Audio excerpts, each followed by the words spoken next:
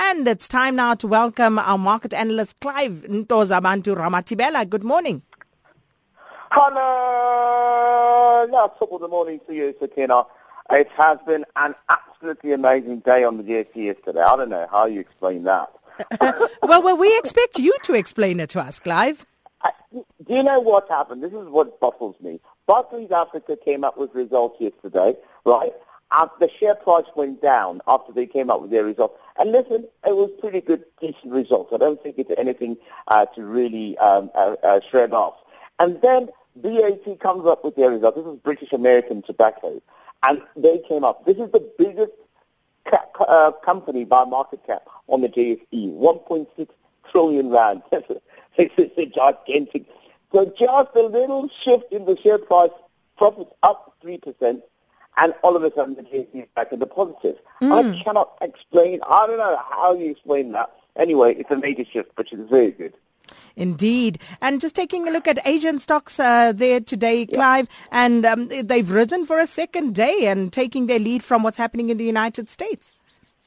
Yeah, you know, we were very worried with what regards to the Fed is going to say, and unfortunately, or fortunately, depending on whether you've lost or made money, they really have said nothing again, and so there's no actually any inclination, there's no signs of where they're headed, apart from the fact that they mentioned a few things that are affecting the impact of the economy and fighting that deflation as well. The MSCI Asia Pacific Sakina added another 0.4% yesterday.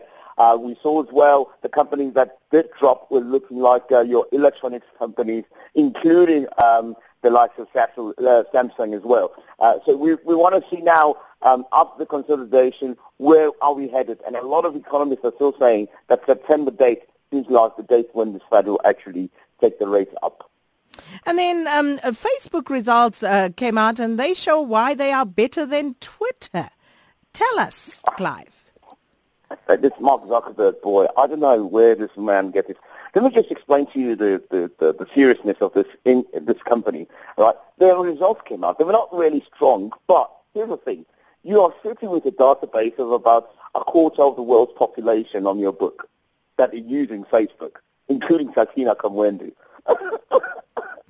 So you've got this massive data. You know, you had just reported second quarter revenue. You look at a deep analyst estimates. That's how incredible this is. Headline profit shares up. The focus of 3 applications was still on expanding communities.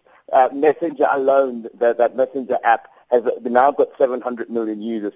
WhatsApp, which they bought as well, has got 800 million users. Look at that. Twitter does not seem to be aggressive enough. They're not growing the numbers as well as what Facebook has been able to do.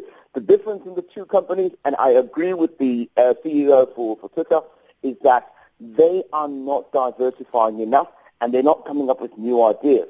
And that's why, even in South Africa, Facebook by far is ahead when you compare the user base versus Twitter.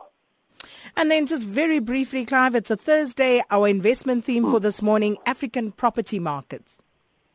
The African property market is taking a boom, Sakina. So what's taking place is that a lot of properties have been developing. We know that's because of the fact that we know infrastructure development contributes directly to property being developed. So what's happening is we are looking at areas, specifically I was looking at sub-Saharan Africa and further north, northeast of Africa as well. You're looking at your Kenya, you're looking at your Niger Delta as well.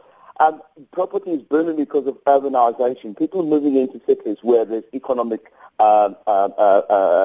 activity. So what that has created, Sakina, in a short period of time, from 2013 to date, to end of June of this year, we've seen an uptake of about 33% in the new property market as well. So if you have a bit of change left over, Sakina, listen what, you better get yourself into that property market. If you don't want to be a tenant, or you don't want people renting out your house, the best thing to do it is that you buy directly from the stock market. So you can buy companies that are already involved in properties that manage properties in South Africa, both commercial and private.